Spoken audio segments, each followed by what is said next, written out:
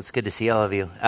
So Ted asked me a few months ago if I would come and teach 2 weeks in a row, and so I'm going to be. We were talking about just kind of what God's been putting on our hearts, and at Door of Hope, one of the things I've been really focusing on is really what does it mean to be the church? What does it mean to be the body of Christ?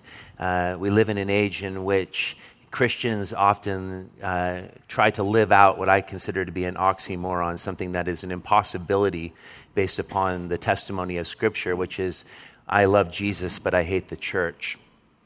And I think that the problem with that is that what we do is we reduce the church to an institution when the Scripture is very clear that the church is Jesus.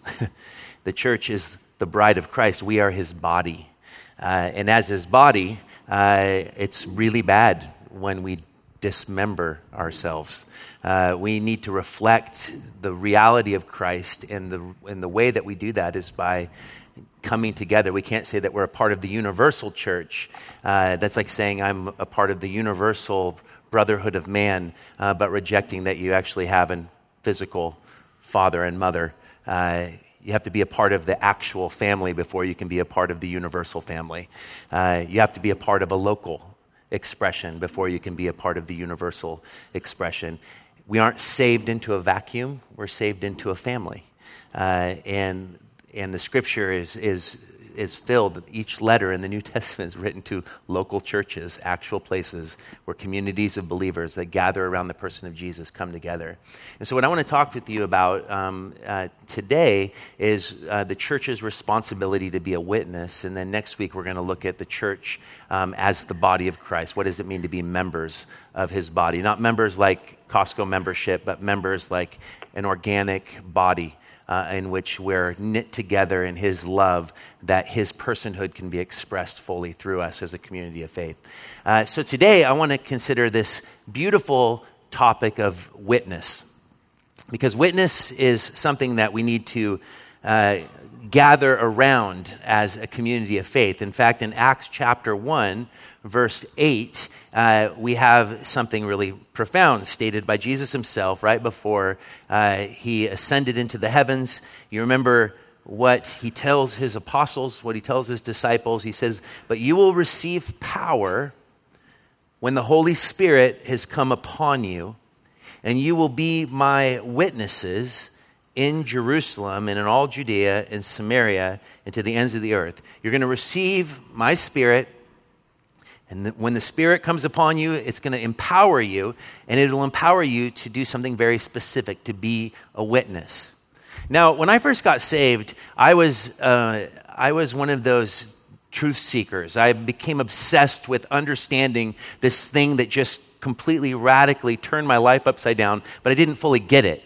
I just knew that I believed that Jesus was the Son of God. I believed that he died for my sins. I believed that I was a man in desperate need of a Savior. And that was about as much as I understood, and it was enough to cast myself into a dark place, and that began a journey of trying to understand what this thing meant.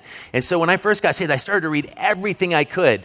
I probably should have just stuck with the Bible for the first few years, but if I was to truly go the Calvary way, I would have. But that's not my temperament, and so I read everything I could get my hands on, and I got really into apologetics. Apologetics are great. I read Ravi Zacharias, the Atheism, A Shattered Visage, and William Lane Craig, Reasonable Faith, and C.S. Lewis, Mere Christianity, and G.K. Chesterton, Orthodoxy.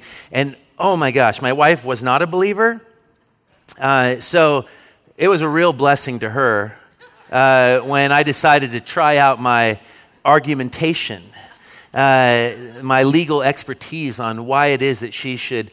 I was gonna argue her right into the kingdom. What I almost did was argue myself out of a marriage.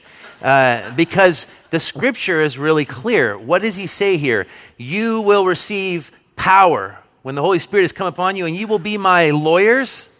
Nobody even likes lawyers. If you're a lawyer, I'm sorry.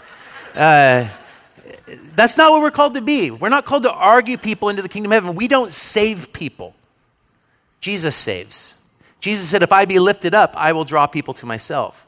What we are called to be is witnesses. And what it means to be a witness is that has a background in the courtroom. It implies the act of testifying. What we're called to be is ones who proclaim the earthly ministry, the death, the resurrection, and the ascension of Jesus. Now, here's the thing, is that the witness of the church is dependent upon the authenticity of the person of Christ being a part of that community. We aren't introducing people to an ideology.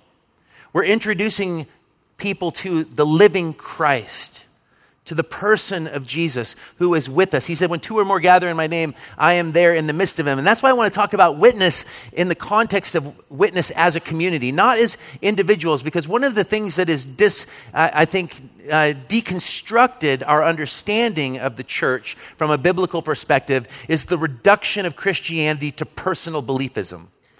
It's about you and Jesus. When people say, and Portland is all about this, we love the privatization of our lives and including our faith. And so I have kids at my church, they'll be like, you're not going to believe it. I work at this coffee shop, and I just found out after a year of working with this person that they're a believer as well. Isn't that amazing? I'm like, no, that's horrible. You worked with them for a year, and you just now found out that they're a Christian? What's wrong with you? We're in a secret society.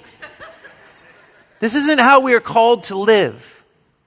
What we are called to be are people that boldly proclaim the reality of Christ. But see, this is the issue that we have fallen into in today's world. We apologize for our Christianity. We apologize for the person of Christ. We have reduced Christianity to prescriptive living. 5 ways to have a better marriage, 5 ways to get ahead in life. The biggest selling book in Christendom over the last 5 years is Your Best Life Now,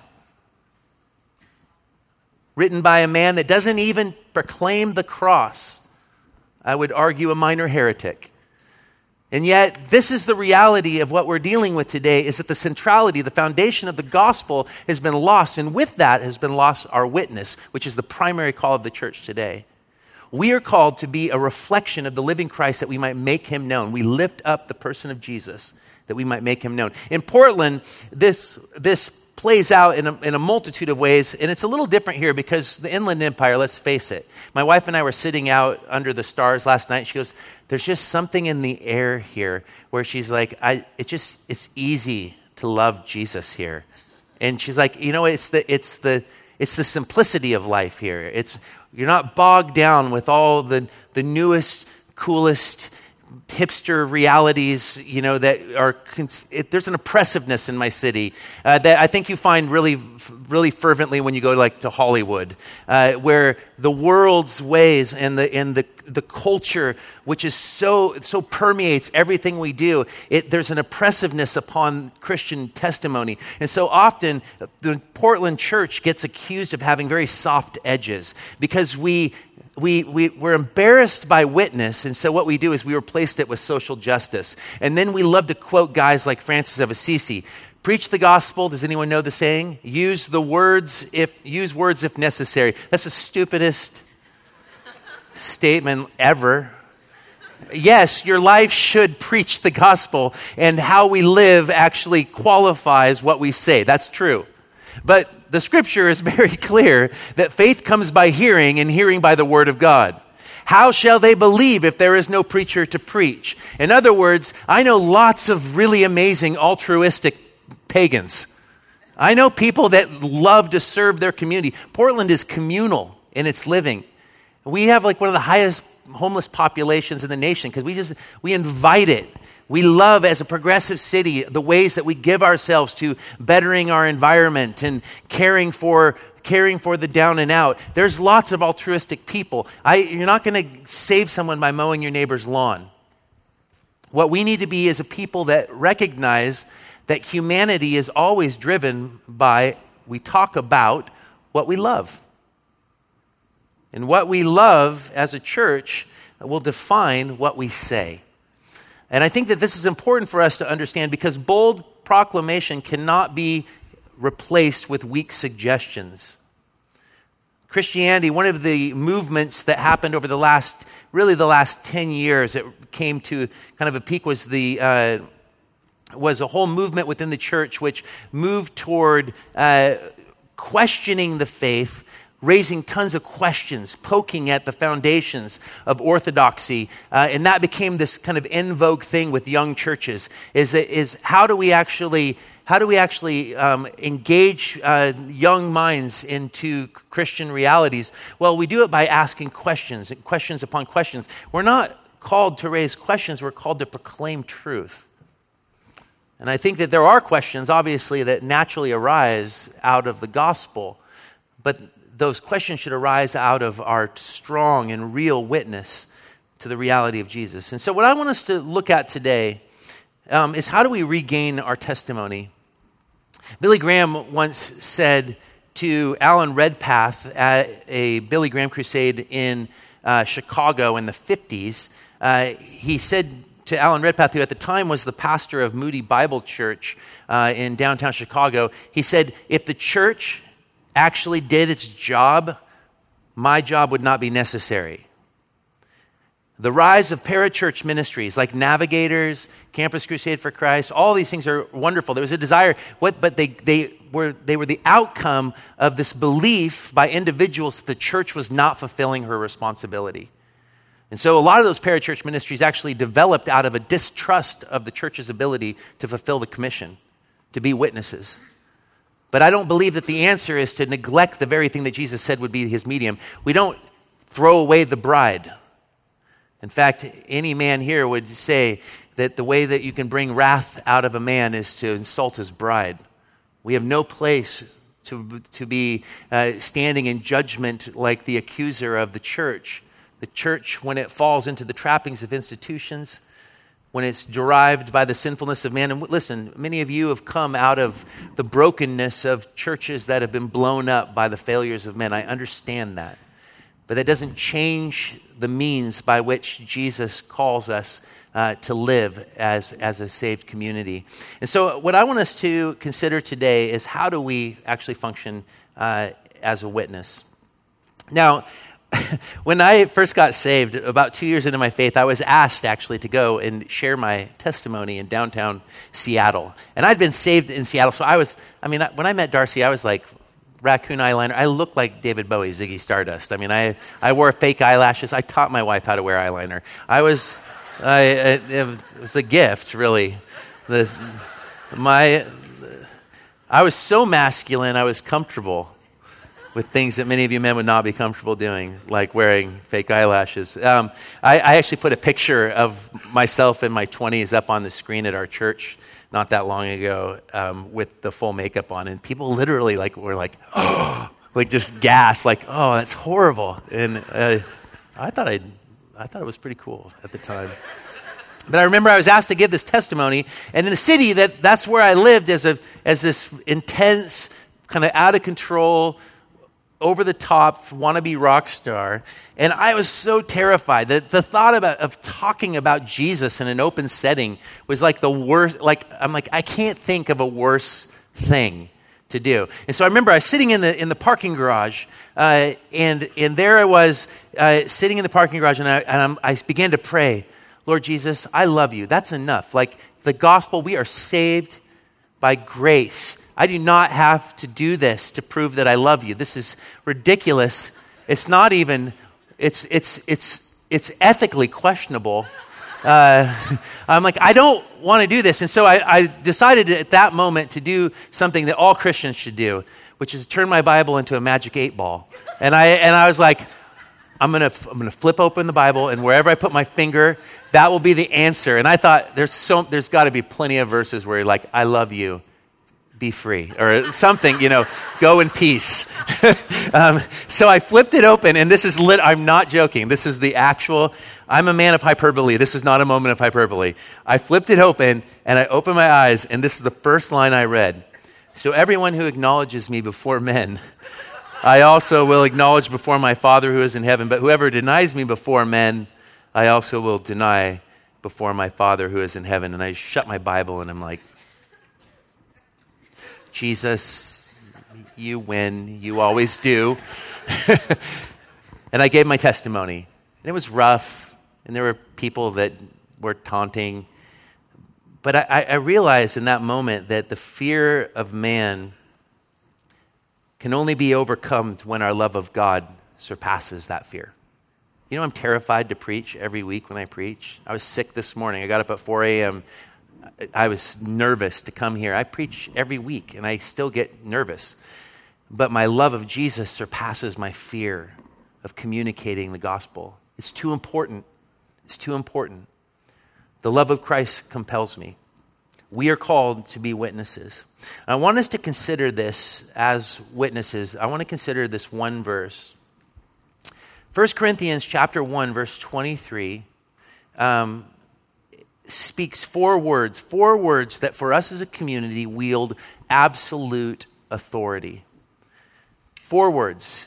We preach Christ crucified. Those 4 words wield utter authority in our lives. We need to understand this. We preach Christ crucified. Paul could have said a lot of things. He could have said, I preach Christ crucified. And we often think of preaching, we don't think of it as a church thing.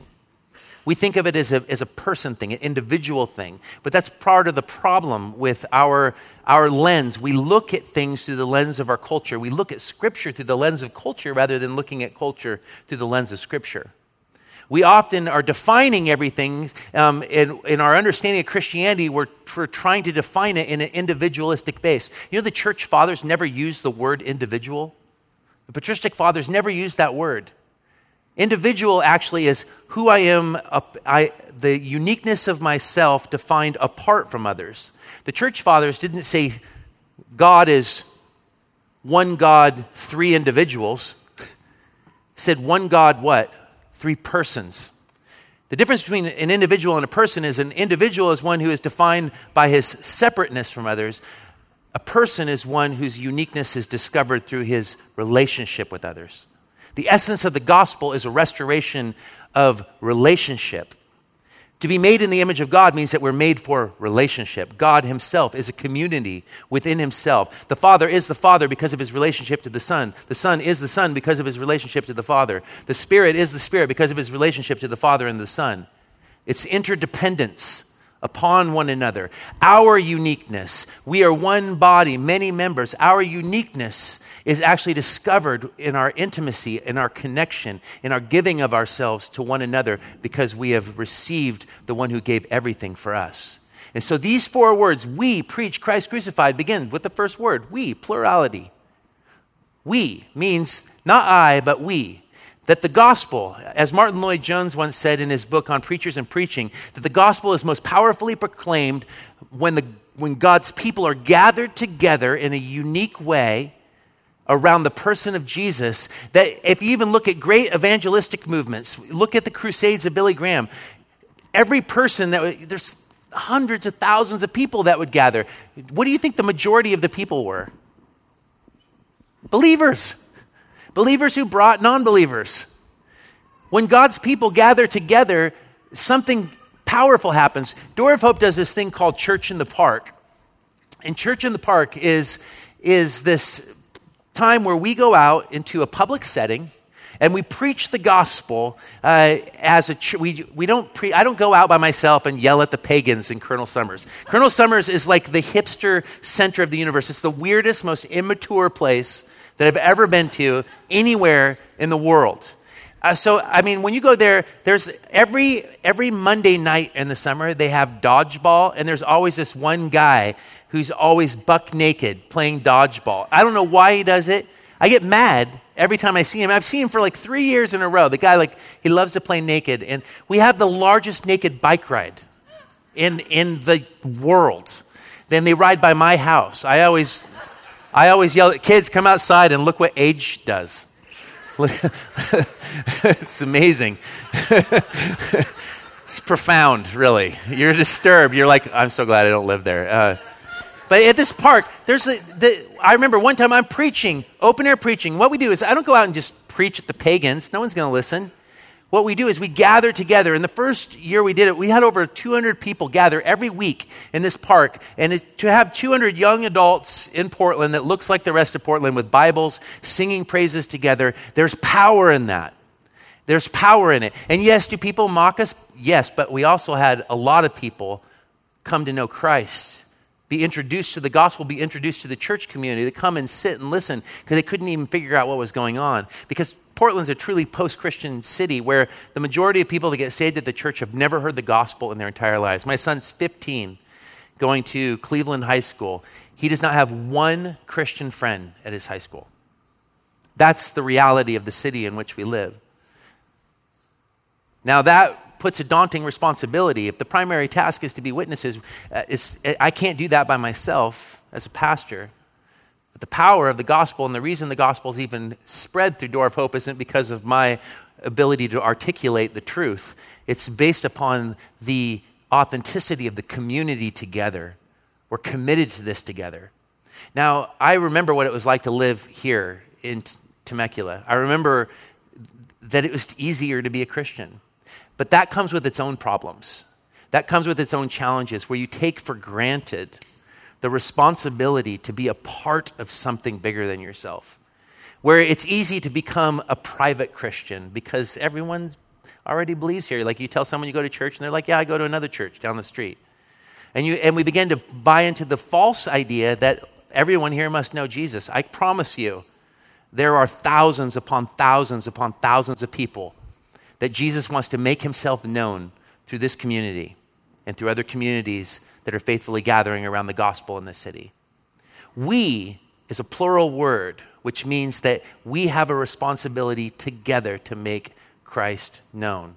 Now, Paul doesn't just say we, he says this. He says, listen, the witness, it comes through the power of the Spirit. The Spirit regenerates us. The Spirit witnesses to our hearts that we belong to God, that we're his children. And the outcome of that is that we preach. And I love this. Paul says that we do this thing called preaching together. Now, it's true that the church actually is gifted. There are people that are gifted to preach. Specifically, they're occupational preachers, if you will, or even lay preachers. They have a unique ability to unpack the scriptures and to make known the realities of Jesus in ways that maybe go beyond what many or most of us can do.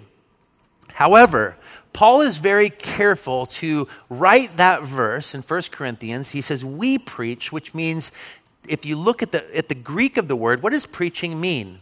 It's very similar to witness. Witness is to testify to the truth of something. We're not called to go out and argue people in. We're called to testify. Preaching actually takes it to a more personal level. Preaching is heralding. It's introducing people to someone. We're not opening up an empty ideology. We're not declaring 5 ways to a better life, 10 ways to a better marriage. I mean, all those prescriptive realities, yes, are naturally flow out of the gospel. But when we get the center right, we need to understand that we preach means that we introduce people not to an idea, but to a person. Now, nothing brings about wrath upon my life from my wife like me forgetting to introduce her to someone that my wife has the gift of wrath. And so when we're standing, I've only done this a few times because this is not good.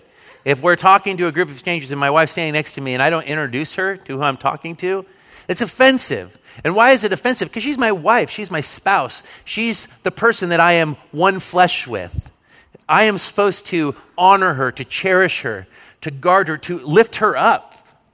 That she is this gift to me, and to not introduce her to people I'm talking to is about the most disrespectful thing I could do, and it doesn't do me any good in our marriage. It definitely speaks. If I treated her like she's invisible, if I treated her like she wasn't there, what does that communicate to others about how I feel about her? That she's not that important to me. Now, some of you are like, oh man, I did that last week. Well, you better repent to your spouse. I don't know why men tend to do it much more than women. I don't know what our problem is. But I think that this is the natural thing. It's easy to become forgetful. We can forget to remember. In fact, Scripture again and again is calling us to remember. And nothing is more important in the believer's life and in the community's life. One of the reasons we need one another is that we remind each other on a weekly basis That our life is not to be built around our jobs, not to be built around our kids, not to be built around our dreams, our hopes, our retirement, that our lives are to be built around the person of Jesus. That's why we gather. And our responsibility is we herald, we introduce people to King Jesus. We are to make him known. And that's why Paul doesn't just say we preach, but he says we preach Christ. Not an idea, but a person. That we are actually introducing people to the person of Jesus. That Jesus said, when two or more gather in my name, I am there, what? In the midst of them. I will make myself known. If I be lifted up, I will draw all people unto myself. I love this because the person of Jesus has to become the central thrust of our existence as a community. I was thinking about this. We think that it's our responsibility to prove our faith to the world that is lost. Paul said the gospel is foolishness to those who are perishing. And he isn't saying that everyone out there is perishing. He's saying that those who will not receive, will not receive. That's not our response. What we're doing is we're witnessing, we're introducing people to King Jesus, and then we're giving God the responsibility to do only what he can do. And God calls humanity, the lost, to himself, and some will come and some will not. Our responsibility is not the results. Our responsibility is the authentic witness. And so this is why I always tell our people, we shouldn't be worried about whether people believe what we believe, but we should be worried about whether or not people believe that we believe what we believe. Nothing is more troubling than talking about someone you don't know. Nothing is more falsifying than trying to sell something you don't believe in. I remember I worked this is kind of funny. I went up to Alaska when I was 18 to work on a crabbing boat in the Bering Sea in 1991. And that year, I think like 10 boats went down. It was like the worst winter Alaska had had in like 75 years. It's also the year they lost like 18 climbers on McKinley. It was a bad year. But what I discovered when I got up there, my dad lined up this job for me, is that I'm afraid of the ocean. So I instead did the most masculine thing possible and took a window display job at Nordstrom. And I worked in window displays, but before I did that, I worked on the sales floor. And people were like, you're such a good salesman at the church. But if you had seen me at Nordstrom, you would not believe that I'm a good salesman. I was the worst salesman. I actually got moved into window displays because I was such a bad salesman. And the reason I was a bad salesman is because I did not believe in the products I was selling. So like a guy would come in and he'd be like, tell me where the Fastenab shirts are. I'm like, you don't want that. Those are so boxy. They look blousy on you. You don't want to. And then people would be like, well, why would you say that to them? That's what we sell here. Like, but they're ugly. They look horrible. I don't want to sell that. That's horrible. And so I would just like sell things I didn't believe in, and then people wouldn't buy it because they don't believe that I believe in it, and therefore they're not interested in it. And I think that this is actually how we often are about the gospel. I'm like, that's why evangelism classes freak me out. Because it's like you're given like these points. You get the 4 spiritual laws. I understand their helpfulness. I'm not throwing the baby out with the bathwater. I think it's important that we learn how to articulate what it is that we believe. But I think the most important thing is that people believe that you actually believe that this person, Jesus, that you're talking about is as real as you're declaring. That actually, I was a pretty good evangelist early on, not because of my robust understanding of the scriptures. It was not robust. It was actually very, very limited. But I knew who had saved me. And that was enough. Our testimony is powerful. We preach a person, and that person has to be real in our lives for the gospel to go forth with any sort of authority. I was watching A&E, the History Channel, and they were doing these biographies, and I watched the Marilyn Monroe biography, and there was this really creepy man that was balding with stringy hair, and his face was kind of greasy, and he was overweight, and he was a Marilyn Monroe expert. And I mean, his demeanor was creepy enough, but what was really creepy about his expertise and the person of Marilyn Monroe was one fundamental flaw in his ability to articulate all that we needed to know about Marilyn. And that was that he had never met her. Creepy. That just immediately made him even more creepy because he didn't know her. He is a man obsessed with a person who's dead. And his ability to articulate all the facts about her life had this strange emptiness to it because he didn't know her.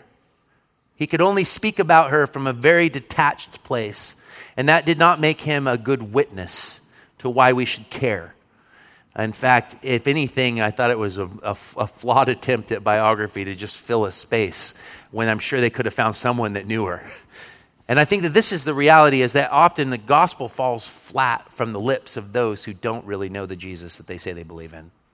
And that's a problem. That's a real problem. And we need to actually, this is why Paul said, examine yourself. This is why Paul said to Timothy, he didn't say, take heed to the godliness of your people. He said, take heed to your own godliness. Because our this is where personal relationship with Christ actually does matter. And not personal in the sense of private, but personal in the sense of relational. Is that the authenticity of the gospel requires the filling of the Holy Spirit. That we cannot proclaim with any sort of authority unless Christ's Spirit dwells within us. Christ's Spirit witnesses to our spirits before we can become witnesses. That's what Romans 8 tells us. So we preach Christ, a person. But I like that Paul adds something unique to the close. And this is where we'll close as a consideration of what it means to be a witnessing church, is that we preach Christ crucified. It's not enough to talk about the person of Jesus. In fact, there's a lot of talk about Jesus today. A lot of articles around who Jesus is. And what we need to recognize is that there are many people that declare a Jesus that's very different than the Jesus from the gospel. And the centrality of the Christian faith is not just simply the person of Jesus, but we cannot disconnect his person from what he did. And what Jesus did is that he did something fascinating. Jesus, God in the flesh, it's not just God identifying with our humanity. We preach Christ crucified means that the central thrust of the Christian faith is the cross. And people say, well, why not the resurrection? Because there is no necessity of resurrection unless someone first died. God died. And what does that actually tell us? Why does Paul say we preach Christ crucified? Paul is the most educated man probably the church has ever known. Definitely out of the writers of the New Testament. His genius was absolutely evident in his writing. His knowledge base of Jewish law, his understanding of Greek philosophy, all of those things. He says, listen, all that, I've summed it up to this. I have chosen to know nothing but Christ and him crucified. He says, this is the central affection, the central thrust of everything that I do. This is what my life is built around. And listen, church, this is what we as a community, we have no foundation. We are not the body of Christ unless Christ is the center of what we do. And so what we do is we preach the person of Christ, which is directly connected to what that person did. And Jesus didn't just enter into our human flesh. He did something even more profound. He didn't just enter into our humanity. He entered into our lowest point, our sin. What the gospel declares is that he who knew no sin became sin, that we might become the righteousness of God. That Jesus actually, the sinless Son of God, took into himself the brokenness of human existence and he made it his own. He knows us so well that he even people say, well, he was sinless, therefore he could never understand my sin. Sin is what I am. God better understand my sin or I can't worship a God because he couldn't truly understand me. Oh, Jesus understands it. He understands it so well that he was actually able to see it all the way through to its bitter end. He drank it down to the dregs. He took sin further than I can take it. He didn't sin, he became sin. That is a fundamental mystery that we will never be able to get our heads around, but it is so key to our understanding of why we preach Christ crucified, because sin is, by its very nature, a rebellion against God's sovereign rule. Because sin is, by its very nature, a rejection of God's grace. Jesus Christ, we don't just preach the person of Jesus. We don't tell people about what an awesome teacher he was, how he was a moral man, how he cared for the broken, how he cared for the lost. We're not preaching a social justice gospel. We are preaching a gospel of the cross because the cross shows us the incredible, outrageous love of God. That God's love is so vast that he who knew no sin would enter into our brokenness, that the judge became the judge on our behalf. Do you believe that in the depths of your being? That you owe your existence to King Jesus. We preach Christ crucified must be the central thrust of what the church is about. And that we are not functioning as a church and we are not functioning as Christians unless our witness is around this person. And so when Assisi said, preach the gospel, use words if necessary, what he was fighting against was the contradiction between life lived and words spoken. And so I come back to that statement to say that he expected there to be witness, but he said the witness is built upon the authenticity of life well lived. The only tangible evidence that we belong to Jesus and our witness begins in this place. John chapter 13. They will know you are my what? Disciples by your love for one another. Not by the purity of your doctrine, not by the disciplines of your devotion. No, they will know you are my disciples by your love for one another. The fruit of the Spirit is love, joy, peace, patience, kindness, gentleness, self-control. Paul says, I could manifest the gifts of the Spirit. I could speak in tongues. I could raise people from the dead, but if I have not love, it means nothing. I have nothing. I am nothing. And so for us, our witness is driven by a care and a concern for one another as we build our lives around Jesus Christ, the living Christ, and the work of Christ, because we only can come around him because of what he did for us. Our entrance into his world is because of his full entrance into ours. And so we come before our King. As a church, we are called to be witnesses to the living Christ. We talk about what we're excited about. Are you excited about Jesus? I want us to all be like Will Ferrell in Elf, okay? You know, at the end of the movie when he busts into his father's office and he's like, I'm in love and I don't care who knows. That's what we need to be like. I will be a fool for Christ. Do we actually look at the world with the eyes of Jesus? Do we want to make him known? Is he the central thrust of your existence? Jesus is not interested in just being your Savior. He needs to be your Lord. He is your Lord, whether you want to recognize him as that or not. Every knee will bow before him one day. So this is the call. The church is a witnessing church, first and foremost. And we don't witness to an ideology because we're not an institution. We're the body of Christ, and we are on this world to make Christ seen by what we do, by what we say, which is all wrapped up in how well we love. Amen?